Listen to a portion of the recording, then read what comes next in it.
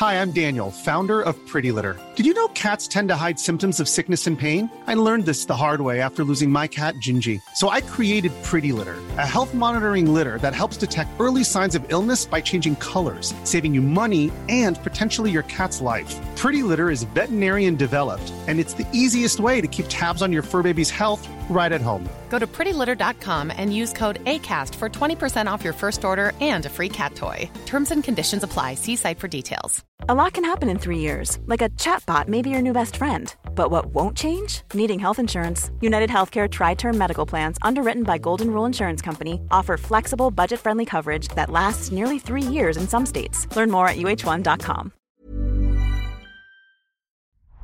The New Statesman.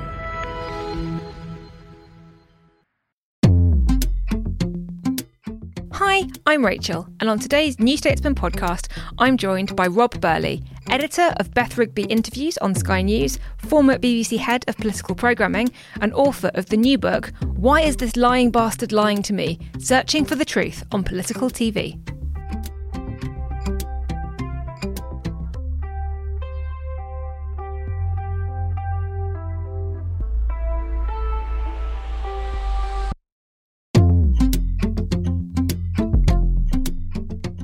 Rob, thank you so much for joining us. First question. The book is called Why Is This Lying Bastard Lying to Me? It is, which has created a few problems on some television programmes. I can imagine, not on the New Statesman podcast. Good. Why is it called that and what does that quote mean? OK, so it's called that because two reasons. One, that statement was made famously by Jeremy Paxman. He didn't originate it. The quote came from, I think there's a guy called Louis Heron, who was a journalist in The Times way back in I don't know quite when, but it was a long time ago. And Paxman had heard that quote and delivered it when he was asked about his attitude to political interviews when he was emerging as a kind of figure on Newsnight in the late 80s. And so it's famous and it's a good title, right? But also I think it clearly taps into what people feel, which is that they are lied to routinely by politicians on programmes. Not necessarily a barefaced lie, an evasion, sticking to a formula of an answer that doesn't tell them anything. They're treated like fools. And I'm afraid what was a proud tradition, really, in Britain of political interviews has fallen into kind of a slightly depressing place right now, I would say. And we need to revive it. And this is a forlorn hope and attempt to do that via a book. We'll go into kind of where we've ended up in a minute, but you have worked on political interviews and you have been obsessed with political interviews for many years, many decades, can we say? Some decades. Me sound very sad now, yeah. since sometime in the 1970s, probably. Wow, okay. So what, in your mind, constitutes a really powerful, hard-hitting political interview? What skills does the interviewer need? What are they trying to achieve? I think now hard-hitting suggests a particular approach, right? I think what they're trying to reach the truth is my slightly high-minded way of putting it. And one of the approaches I try to apply to interviews is we ask ourselves, what is the truth before we go into the interview? So they're trying to reveal something about the character or the policy positions of an important person whose decisions and whose approaches are going to affect the lives of the people watching. And obviously that takes skill. Now there's different ways of doing that. One is to open them up. If you're encountered by that rare thing these days, although you might find them on podcasts these days, which is a politician in a mode of actual openness and kind of willingness to engage, then that's one way. The other way is to sort of Andrew Neil them, which is to have an argument, have a clear amount of evidence that's going to support your argument and invite them to engage in that argument and then see if they can either deal with the problems or, in your sort of fantasy world, although it did happen famously with Boris Johnson and Andrew Neil in 2019, fold and accept that they have become a cropper.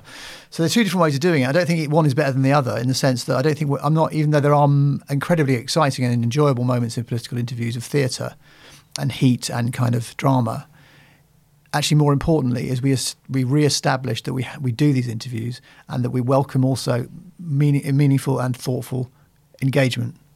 Does that make sense? Yeah, it does make sense. It also feels somewhat idealistic in our present age, but we'll come on to that. The first couple of chapters of the book actually aren't about a political interview that you worked on at all.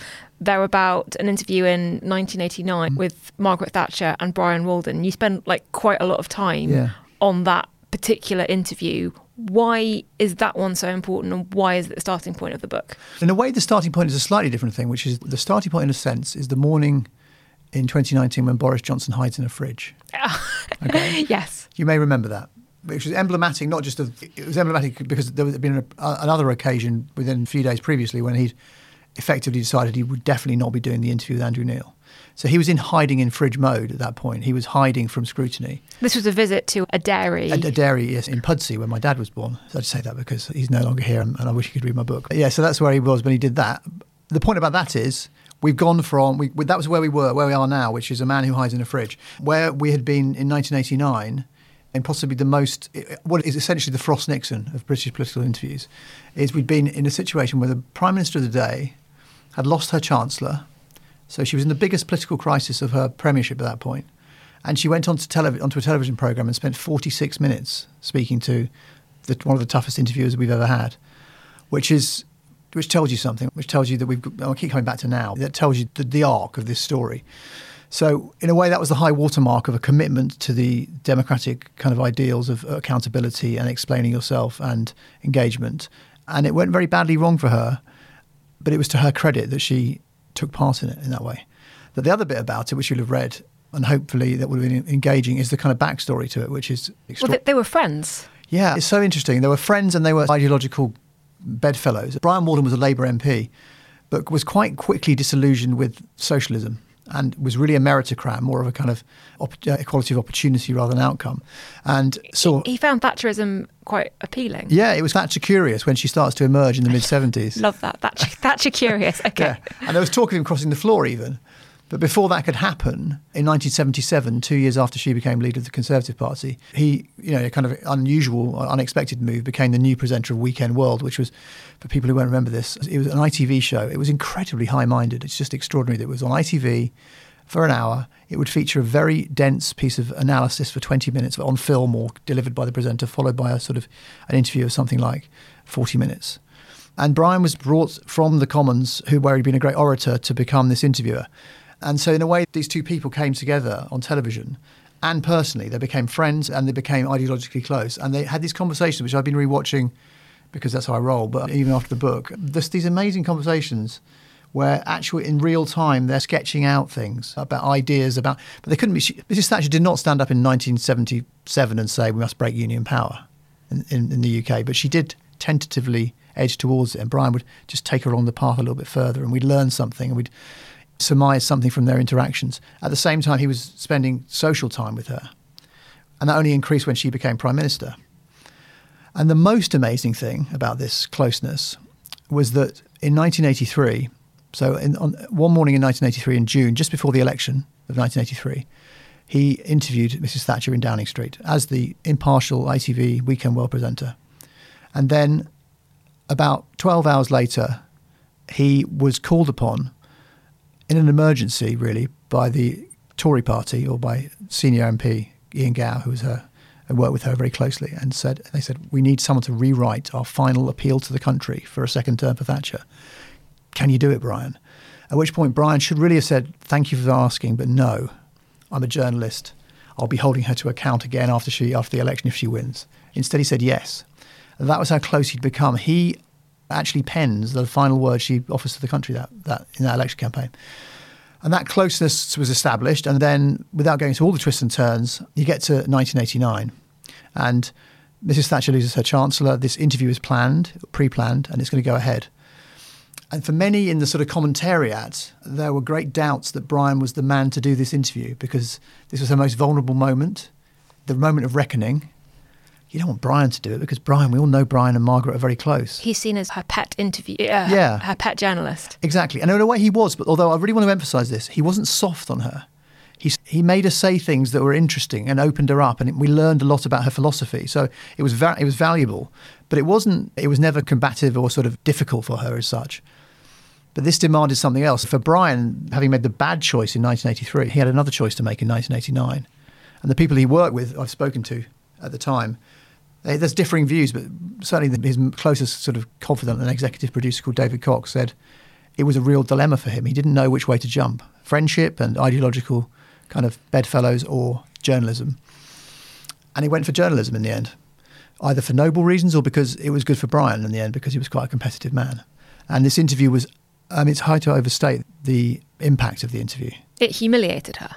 Yeah, in a sense it did. But the first thing it did, and this is, you were talking about my tragic devotion to these things at a very early age. I was 20 when that one went out, so I was an old hand at these things by that point. But I remember watching and thinking, here's a woman who's, and I came from a Labour household, she's dominated my a part of my life in a sense, because she's been this huge figure who's apparently impossible to dislodge and never shows weakness.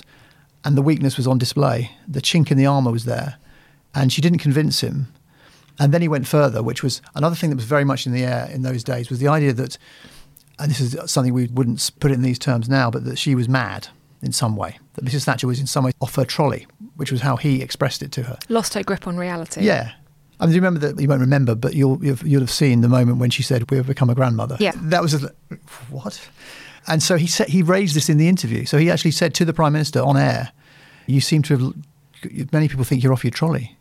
So this was very hard for her. And I think one thing I found very enjoyable writing was imagining what she thought was going to happen and what he thought was going to happen when this interview unfolded. She thought she'd get Brian. This is Brian who I've known for all these years. And of course he'll ask me questions about Nigel Lawson. That'll be something I'll have to deal with. But he won't go on about it. He won't be unfair. And another thing about her that was becoming an increasing problem because of the poll tax principally was this sense that she'd never allowed alternative views even into the room. She couldn't have those conversations. And he, in the past, had defended her against that accusation. Yet here he was making that accusation to her on television. And there's a brilliant moment when he says all this and she says, "You're the one that's being very domineering." And she says something along the lines of, "Why can't we just have a normal conversation?" Almost like you can feel it, like knowing what I know now. It's like, Brian? And it's playing out. So the human drama of that is extraordinary. And then after the event, they went to the green room and had a chat about German reunification for a bit. And then they never spoke again. That was the end of their relationship. And a year later, she was gone. It's a really interesting, powerful example to set off this discussion of the role of journalists in challenging politicians in this way.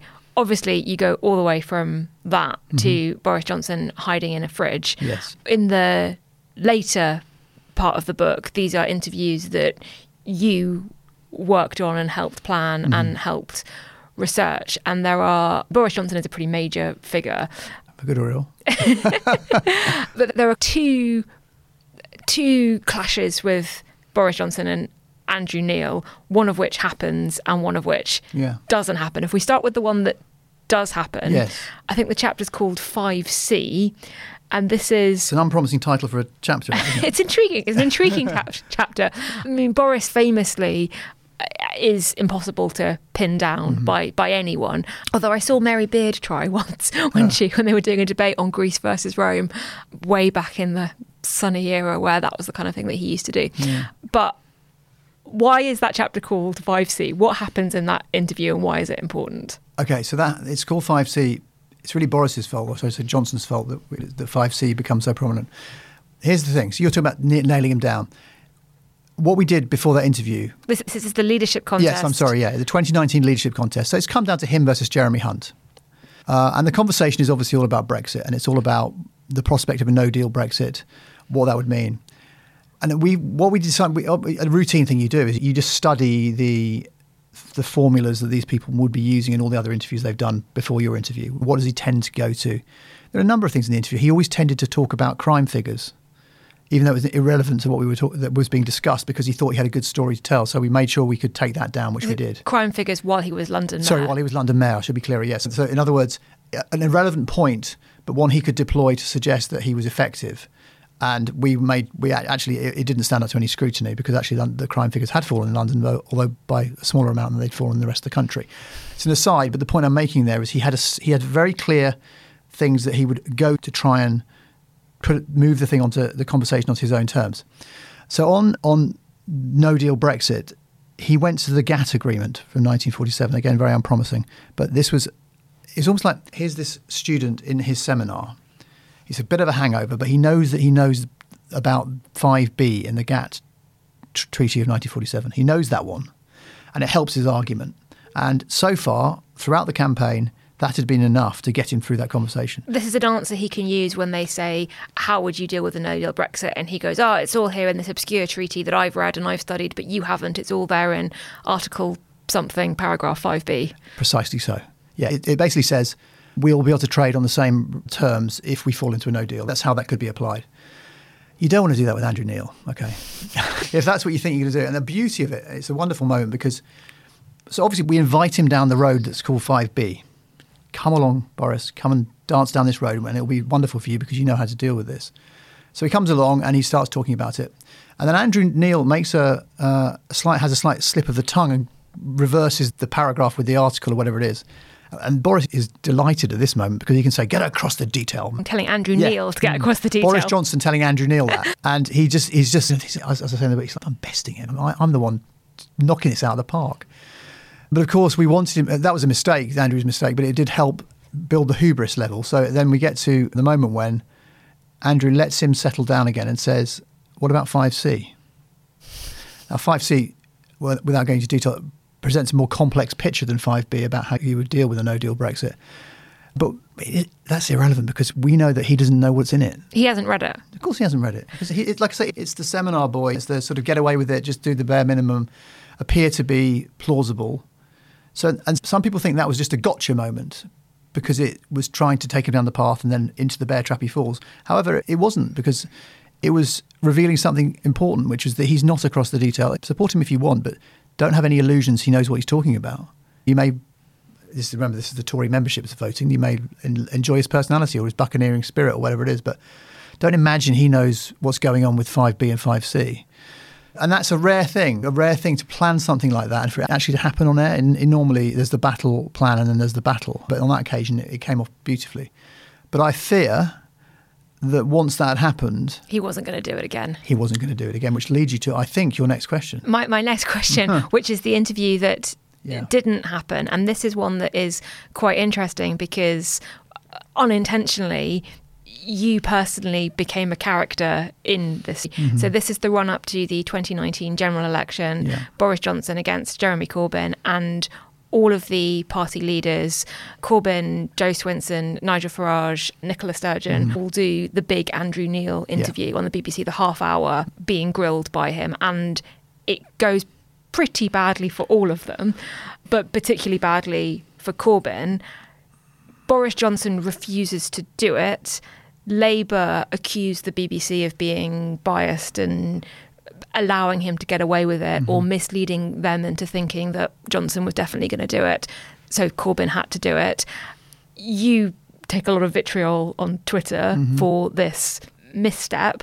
What actually happened? What's the inside story of this? Okay, so the inside story is that, first of all, it's not just this is about Andrew Neil doing big interviews.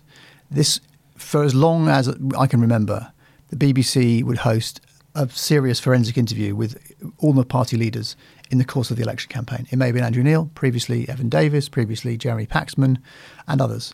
So this was an established thing that happened and was seen as valuable, and everyone accepted that in an unwritten rule. So we went into that election on the basis that's what would happen again. You're head of political programming at the BBC at this point. Yeah, head of live political programmes at the BBC. That was the assumption we all made. Now, the way that those things ever come together, they never come together in such a way that everyone sits down and agrees a date and then you go from there. If you tried that, they would never happen. You have to do them as you get them. And until this point, everyone had honoured that unwritten kind of commitment to the norms. And so that was how I proceeded. So I was negotiating specifically on that point with the parties about this particular programme. At no point did I tell anybody that we had absolute cast iron agreement from others. If I'd been told by Boris Johnson or anyone else that he wasn't going to do it, I would have told people that we had a clear rejection. Instead, we had negotiations that were ongoing. And that's the basis on which it works. And so on that basis, as far as I knew at the time, Jeremy Corbyn agreed to do the show at the end of November. So I was pretty confident that while I said, look, the plan is to do this, I'd certainly never said anything that gave them a false impression. And then, of course, he does the interview. It's a car crash for him. And then it becomes evident that Boris Johnson was never going to do the interview and doesn't. And that plays out in a painful way for us at the BBC and for Labour in a sense as well. So it was very unfortunate, but as far as I was aware, I knew that I was being straight up about what happened. It turns out now that maybe things were a bit different. And this comes from conversations I've had with Seamus Milne, who was then I always forget they had quite convoluted job titles. So he wasn't actually the director of communications. He had I think it may have been, and strategy. But he was the chief comms person on the Corbyn team. He was. Although Angela Singh, as it happened, was the person that I was dealing with largely, and I think most BBC people were. So anyway, what it turns out from that, I've seen contemporaneous WhatsApp messages and text messages between Seamus and other senior Labour people, clearly demonstrating their firm impression from meetings they'd had with people at the BBC that this interview with Boris Johnson was confirmed. A whole package of shows had been spoken about and were agreed on the basis that everybody had agreed to do them. And these are taking place in a broader conversation about the election. And it seems clear from what I've seen and the conversations I've had that they were given a very firm impression. They were told that Boris Johnson had agreed. Now, why were they told that? There's two possible explanations. One is that Boris Johnson's people told the BBC that they had agreed to it, even though they hadn't. As far as I was aware at the time, that had never happened. They'd never actually said no. They just said, we need to talk about dates and we can work on this. But maybe they had, and maybe that was why that happened. Or the alternative, more painful and damaging possibility is that some BBC executives said that knowing it wasn't actually true, but were unequivocal about the fact of it. So in any case, that was the information, those were the assurances that were required by the Labour Party to go ahead and put Corbyn up to be interviewed by Andrew Neil. So I can't solve the mystery of that, but it does suggest that there is a possible explanation or two that is quite troubling. Either way, though, the expectation was very much that Boris Johnson, as somebody, as the Prime Minister and also running for election, would take part in that interview, and he and his team made the decision that they didn't need to and they didn't owe the public that level of scrutiny. Correct. Which at that point was unprecedented. Absolutely right. And also, crucially, they were very keen to maintain the impression that they were engaging and that they were serious about it until after Jeremy Corbyn had done that interview. After which time the pretense was dropped slightly. And actually, Dominic Cummings, in one of his wonderful tweets, he said something like, I think you're reaching for the book, I think it's there. I'm not sure if we can swear on this podcast. Why the fuck would we put a gaff machine clueless about policy and government up to be grilled for ages? This is not a hard decision. Yes, so that's quite a contrast from we want to make it work, we're thinking about it, we're going to do this, I just need to sort of date out. It clearly, from the beginning, there was no intention to do it. There's a complete contempt for the electorate, for the BBC, for the process, for the norms. And I suppose maybe it was naive of us to think that Boris Johnson and the norms went together because it was his style. So it was depressing and unfair. And so we ended up doing what was the monologue. So Andrew Neil went on to the telly and offered people a flavour of what we would have asked him and what we were going to ask about trust. And I wonder how that all panned out. We might have been onto something when we did that. So it's an unhappy event. And I think I'd like to know really what happened, but I can't reconstruct all of it. Who said what to whom, I don't know. There's a lot in there about the BBC, its unique role, the unique pressures that it is under because of its funding model and because of the amount of scrutiny it gets. And it feels like you've got a little bit of a love-hate relationship towards it, especially towards the end with some of the developments that happen. Are you worried about the direction that the BBC is going in or has gone in, or the future of it? Yeah, first of all, I just want to emphasise that the main reason for that worry is to do with the way the government have behaved in terms of the funding of the BBC, freezing the licence fee, piling on extra commitments, all those sorts of things have had a very serious effect on the output and on the experience and the personnel, the quality of the personnel. Bad decisions get made. So those are the real reasons why there's been a problem. The other thing I highlight, which I think is in that context, which has always been a problem, which has been the BBC, is this: they're paymasters of the people that they're trying to cover.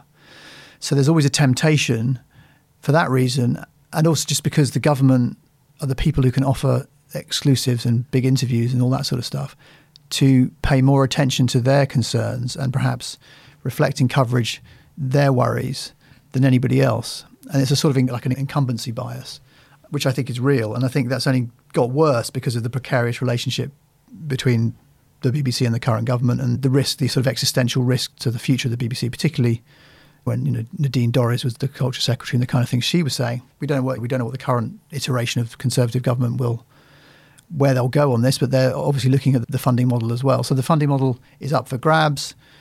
And the outcome on air is, I think, we've seen it in the news channel and all these things. The cuts are being felt, they're real, the output. And then, of course, everyone's up in arms. The government, sorry, it's a bugbear, but when there is an announcement of a service being cut, you have Conservative MPs complaining about this when you wonder who were the people who made the decision to cut the funding. So it's just inevitable, like night follows day. So I think you're not paying attention if you're not worried. After the break, we'll discuss the brief but eventful premiership of Liz Truss. If you're subscribed to the New Statesman podcast, you can get all our episodes ad-free on the New Statesman app. It's available for both iOS and Android. Just search for New Statesman on the App Store or Google Play Store. Subscribe to the New Statesman from just £1 a week at newstatesman.com/podcast-offer. We'll be back in a couple of minutes. If you enjoy the New Statesman podcast, then you'll love our daily politics newsletter, Morning Call. It's a quick, essential guide to the big political story each morning by me, Freddie Hayward and Rachel Wearmouth, featuring original reporting from Westminster and beyond, our analysis of the latest political news, and some recommendations of the best reads of the day. Sign up for free at the link in the podcast description.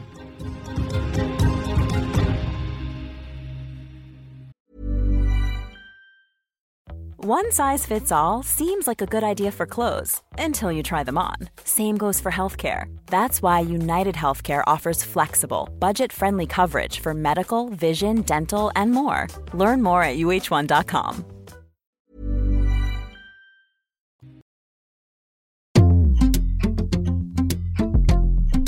You sort of also talk about the exodus of talent. Andrew Neil, obviously no longer at the BBC, brief stint on GB News, now Channel 4, Andrew Marr on LBC, and also our political editor here at the New Statesman, Emily Maitlis and John Sopel and Lewis Goodall doing their podcast, The News Agents. There are probably others as well. Yeah, and also you're probably missing all the people you wouldn't know necessarily, but all the people who are you talk about long-form interviews. I don't know there's many people in the building anymore who know how to do them. Most of the people I was working with have gone. And you obviously are no longer. I'm no longer there. If you end up the structure they've imposed, it's maybe too technical, but you end up with more junior people taking more responsibility without much guidance or kind of anyone to talk to really about it, apart from someone who's got control over a huge swathe of programming. You worry that there's going to be something will go wrong at some point with that, but certainly the quality will dip. You're now at Sky, working on Beth Rigby's show. Yes. How's that? Do you think that Sky, which obviously working with a different set of parameters than the BBC, is picking up where the BBC left off? One thing that we're doing on the Beth Rigby show is committing ourselves to long interviews. And this is the really important thing that I want to say about the book, and it may be a forlorn hope, but that people need to realise what they lose when we lose this culture of long-form forensic interviews. They are the best way we have. They're better than debates on telly, which are all pyrotechnics. They're better than parliamentary sort of set pieces or PMQs. They're the best way to find out if the person that wants to be powerful or the people that are in power in their general different ministries and doing important things that affect your life are, in terms of their character, their aptitude, the wisdom or otherwise of their policies. That's the best form, okay? If we throw it out the window, which is what's happened by the BBC, which is extraordinary from a public service broadcaster, then we lose something. And I think what we've been trying to do with Beth is try and keep that flame alive. We've done long interviews with Jeremy Hunt after the initial autumn statement, which was fascinating because he seemed to become a newborn tear. He wouldn't acknowledge that there were any economic downsides to Brexit. Extraordinary. Not only that, he said, I've always thought that the economics of Brexit were fine. It took me like 2 minutes to find a tweet where he says, we'll be clobbered. Yeah, because he was a very passionate Remainer. Yeah, it's insulting to our intelligence, which is a shame because I think Jeremy Hunt is one of those politicians who doesn't tend to be like that. So I thought that was depressing. Again, it was revealed because it went on for a long time and he was like, can we move on for Brexit now? We will when we finish the questions on that. And that's only going to happen if you really commit to the time and commit to the seriousness. So that's what we're trying to do. So yeah, if the BBC aren't, we will.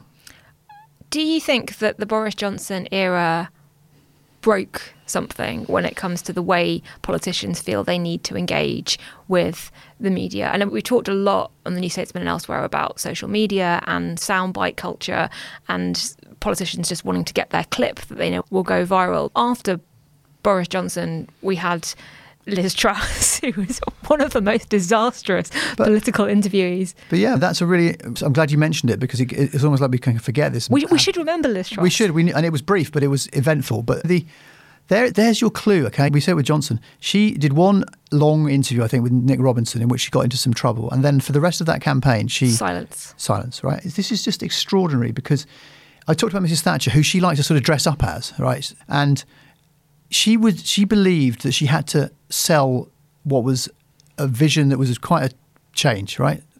A bit like Liz Truss's vision. If Liz Truss wanted to take the country with her, whatever you think of the wisdom of it, she could have said, look, this is what I believe. It might be painful in the short term, but it's the way to get out of this hole that we continually find ourselves in.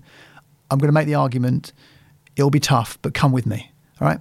And she complained after falling out of office that she never had the chance really to get a fair crack of the whip. But she never came on to any programmes to tell the country what she believed.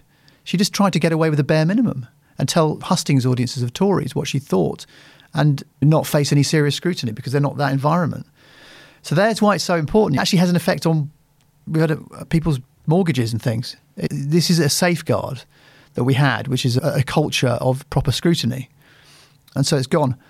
I forget what the question was now, but I interrupted you, I think. Sorry about that. No, I was going to ask if you have hope for the future that politicians will remember that they do need to be accountable in this way and that journalists will get the power of political interviews back. I mean, Sunak does them. Yeah. Starmer does them, did a very tough one with Beth Rigby recently. Are you optimistic or has something been fundamentally broken by Boris Johnson? Well, actually, I talked to Emily Maitlis for the book and she says that she thinks that maybe, just maybe, he didn't destroy everything in the way that we feared and that maybe we've moved beyond the Johnson era. So I think we have to be hopeful because I do think it's true that notwithstanding the fact that some things like the Jeremy Hunt interview that took place under the Sunak government, which was not exactly straightforward and honest, it did happen. He did submit himself to it. I think that Sunak is a return. I think it's one thing. There is a return to some of the norms with the Sunak government. He appears to be governing the country a bit rather than doing whatever they were doing before. There seems to be more purpose and a more traditional approach. And I think also Keir Starmer seems to me to be committed to exposing himself to that kind of scrutiny. So I think that is optimistic. I suspect that some people, and Andrew Neil, think it's gone now. We won't get that interview back in the next general election because it's been seen that it doesn't have to happen because of what Boris did. But Rishi, if you're listening, you need to do it. And I think you should. And I don't think we have to. We can just put all that Boris Johnson stuff aside and move on. So I'm hoping that's what will happen. Final question. Favourite political interview of all time? My favourite political interview? Yeah. There's only one winner. It's 1989 Thatcher Morden. I've written sort of at least 2 chapters on it in that book, maybe 2.5. It's my favourite moment. You've made me want to go and watch it now. So yeah, it's on YouTube. You can see it. It's pure drama, especially if you read the book, understand the drama. It will bring it even more to life. Rob Burley, thank you so much for joining us. Thank you very much. You've been listening to the New Statesman podcast with me, Rachel Cunliffe, and my guest, Rob Burley, author of Why Is This Lying Bastard Lying to Me? We'll be back on Thursday discussing the week in politics. Follow us on your podcast app to make sure you get new episodes as soon as they're released. You can also find all our video content on the New Statesman YouTube channel. Just search YouTube for The New Statesman. We're produced by Adrian Bradley.